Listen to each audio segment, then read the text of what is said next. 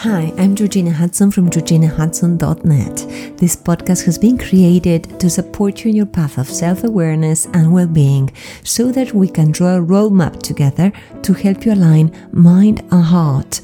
Today we're going to explore the second part about beliefs, thoughts and interactions we had which had led us to believe we were the ugly duckling.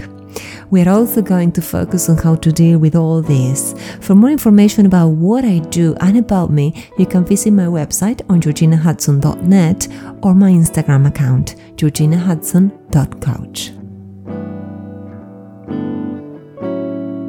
Hello. What's up, people? How are you today? And this week I'm bringing you the second part of I've been the ugly duckling and you, because I felt like the ugly duckling for such a long time. And last week I shared with you some of the interactions I had in my life that limited me and made me feel small and flawed. And over the years in therapy and coaching, because I do therapy and coaching for others, but I am in therapy and in coaching sessions myself every week, I've been able to recover my self-esteem, to correct cognitive distortions, and to adopt an empowering mindset. And I don't want to give you the impression that I have it all figured out, because that's impossible. The path of self-awareness, personal growth, and the search for self-realization takes a lifetime. Therapy and coaching sessions are a place that challenges us and at the same time shakes us from the core and from the trance to start feeling calmer, more authentic and truer to who we are.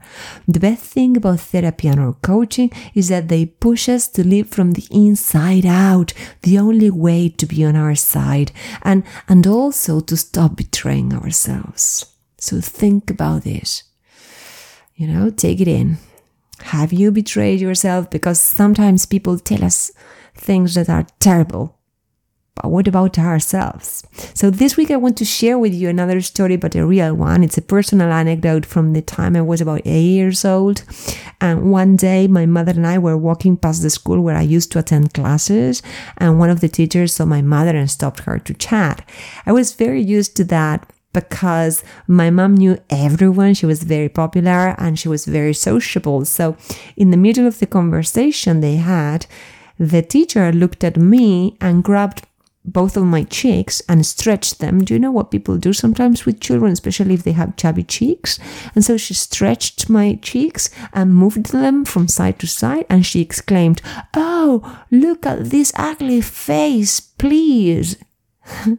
I repeat, "Look at this ugly face, please." I don't remember if my mother said anything. I just remember that she smiled sweetly. She was like an accomplice. I don't know. Something was going on between them. But I felt so deeply hurt. And I remember thinking, how could someone be so cruel? Because, until that moment, I had never stopped to think about whether I was pretty or not. I do remember feeling that my best friend, who I looked up to, was beautiful, and I probably felt that she was a lot more beautiful than me, but I wasn't comparing myself to her because I loved her. She was my bestie. But I hadn't thought about myself in terms of pretty or not because I was a little girl. And to be honest, after that interaction, I did start to think about those things, and that was enough for my self-esteem to plummet. It's horrible, but it's true. Only when I was older did I understand that the teacher had told me that in a funny way or maybe in an ironic way. But think about it. This makes me stop and think about the pain words said casually by adults can make us feel as children. When they say, "Oh, look at your tummy, we need to take care of your diet," or oh, she's always moving, she cannot stop moving, or "Oh, he's always distracted." Those are labels, and it's very difficult to get rid of them. So think about all the times you've heard things like, and please be honest, like, "Those clothes make your butt or your belly or your stick legs stand out. Change your clothes." Or "Don't say that, don't be silly." Or "Don't act like a fool." Or "Girls don't do those things. Lower your voice, everyone can listen to you anyway." all these comments can leave wounds that make us believe that we are too skinny or too fat, that our behavior is inappropriate, and that we are annoying. And unfortunately, when we are young, those comments can be much heavier than our little shoulders and young psyche can bear. And our psyche is so young when we are little. So imagine the impact. Oh my God, I felt so hurt when that teacher said that. And on top of that, if someone you admire or look up to says that to you, bingo, or fire or danger, because you're going to swallow your tears to, avoid showing that you are hurt, and you're going to start feeling traumatized. When we are children or teenagers, it is very difficult to have the necessary inner confidence to not care about what older people think. And that's where the problem begins, because it prompts us to twist and contort in 1,000 ways to please others and to avoid being confronted with what we perceive to be our fault or our lack of something. It's just too much to bear. That is why we do everything in our hands for other people to approve of us. We can't stand other people's disapproval. That's exactly why we have it all upside down, We need to start relearning things, because it hurts me to say this, because this is the way I lived for many, many years. But for example, I didn't feel strong enough to stop being bullied for being quite nerdy, or to put an end to mobbing at one of my jobs as an older person, just because I didn't want to be friends with some of my bosses and I didn't commune with his ways. And I don't want to bombard you with, a very dark or serious scenario. I want to tell you there's good news, and that is that we can connect with the wise adult that lives within us. If you're in a critic, the one that says, oh, look, you're too fat, or you're too skinny, or you are too stupid, or what have you said, or why did you mention that, or why didn't you call, or look at you, that is wrong. No, if your inner critic is giving you a hard time, you can always talk to your wise mother archetype. She lives inside you, and she's the one who tells you, I see you, my darling. I know it hurts. Take a break and rest. And your archetype doesn't have anything to do with your biological mother.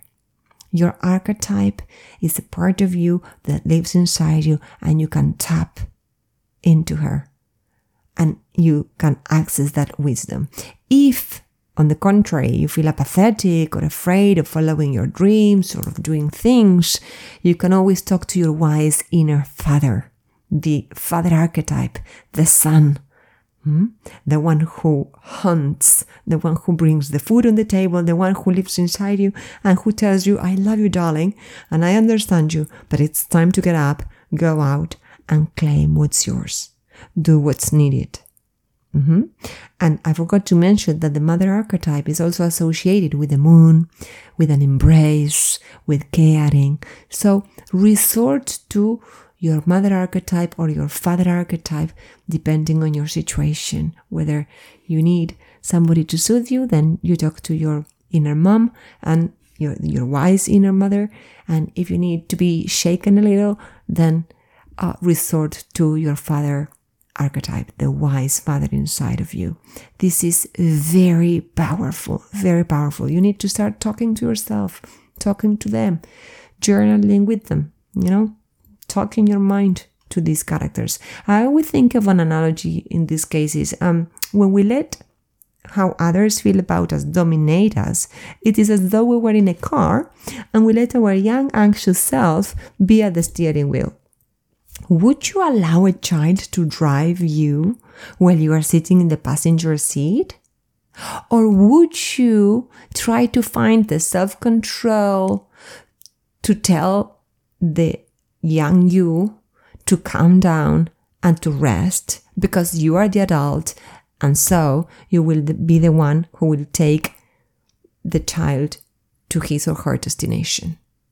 Because our anxiety, our sadness, our insecurity, our apathy, and so on and so forth are connected to very young parts that belong to ourselves.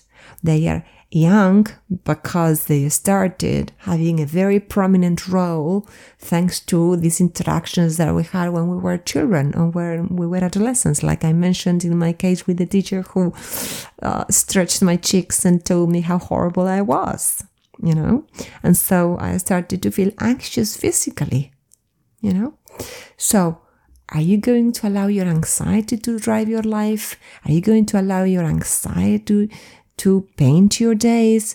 Or are you going to listen to the message that the anxiety, let's say, or he, has to say?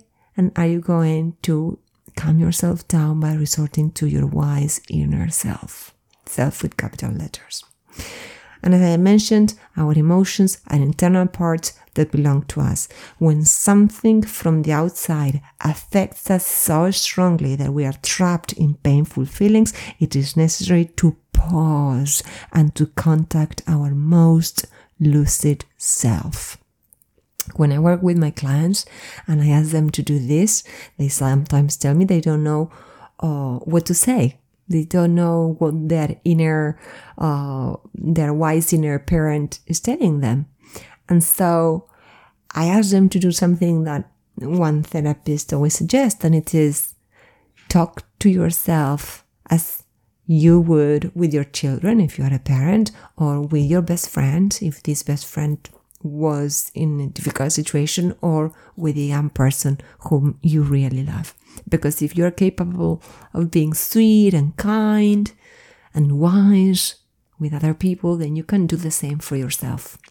That is living from the inside out. That is letting ourselves be guided by our inner compass. And I would also like to emphasize that where we place our focus of attention, our energy flows. So let's be very careful about where we are going to place our attention, our focus of attention. I have to confess that if I focus on the fatigue I feel due to some anemia that I haven't yet cured, I drag myself from one place to another, and my mood is a clear reflection of that, and it's horrible for everybody. Instead, if I feel grateful because I have my yoga class and I'm going to meditate, or I have a day that inspires me, I start floating with joy and energy. So it all depends on where my attention goes. I think Tony Robbins is the one who says, where attention goes, energy flows. And I couldn't agree more. And my neuroscience teacher teaches the wonderful lesson, so I hope you take this in. He says that we come from love and we have to let it support us. Within us, there is immense compassion, good intentions, infinite gentleness, and great kindness. This practice helps us expand and relax into the love that we are. And as this teacher says, this is not airy-fairy. It is real. Day after day, we have to choose if we are going to let ourselves be guided by fear, shame, and insecurity of what others might say, or if we are going to let love, good wishes, curiosity, and courage, all those inner characters inside us, guide us. Because at the end of the day, love, good wishes, curiosity, courage are all parts of our most awake self. You are wonderful. You are unique. Take your side. Don't betray yourself. Your soul will surely appreciate it. I hope you liked this podcast in 2 parts. If you know someone who could benefit from it, forward this to them and invite them to subscribe. This is a very simple way to have a ripple effect with what we do here with the podcast. And it's also a very simple way for you to help somebody who might be going through a very tough time. This is simple. This is in your hands. So do it. We also appreciate your recommendation and evaluation on any of the platforms you're listening to us. It could be on my website, georginahudson.net. You might have subscribed. Remember, there are always freebies coming your way. If you do it that way, you can also listen to us on Apple Podcasts or Spotify. And take your time to recommend and evaluate us. I'm sending you a big hug, and until next week.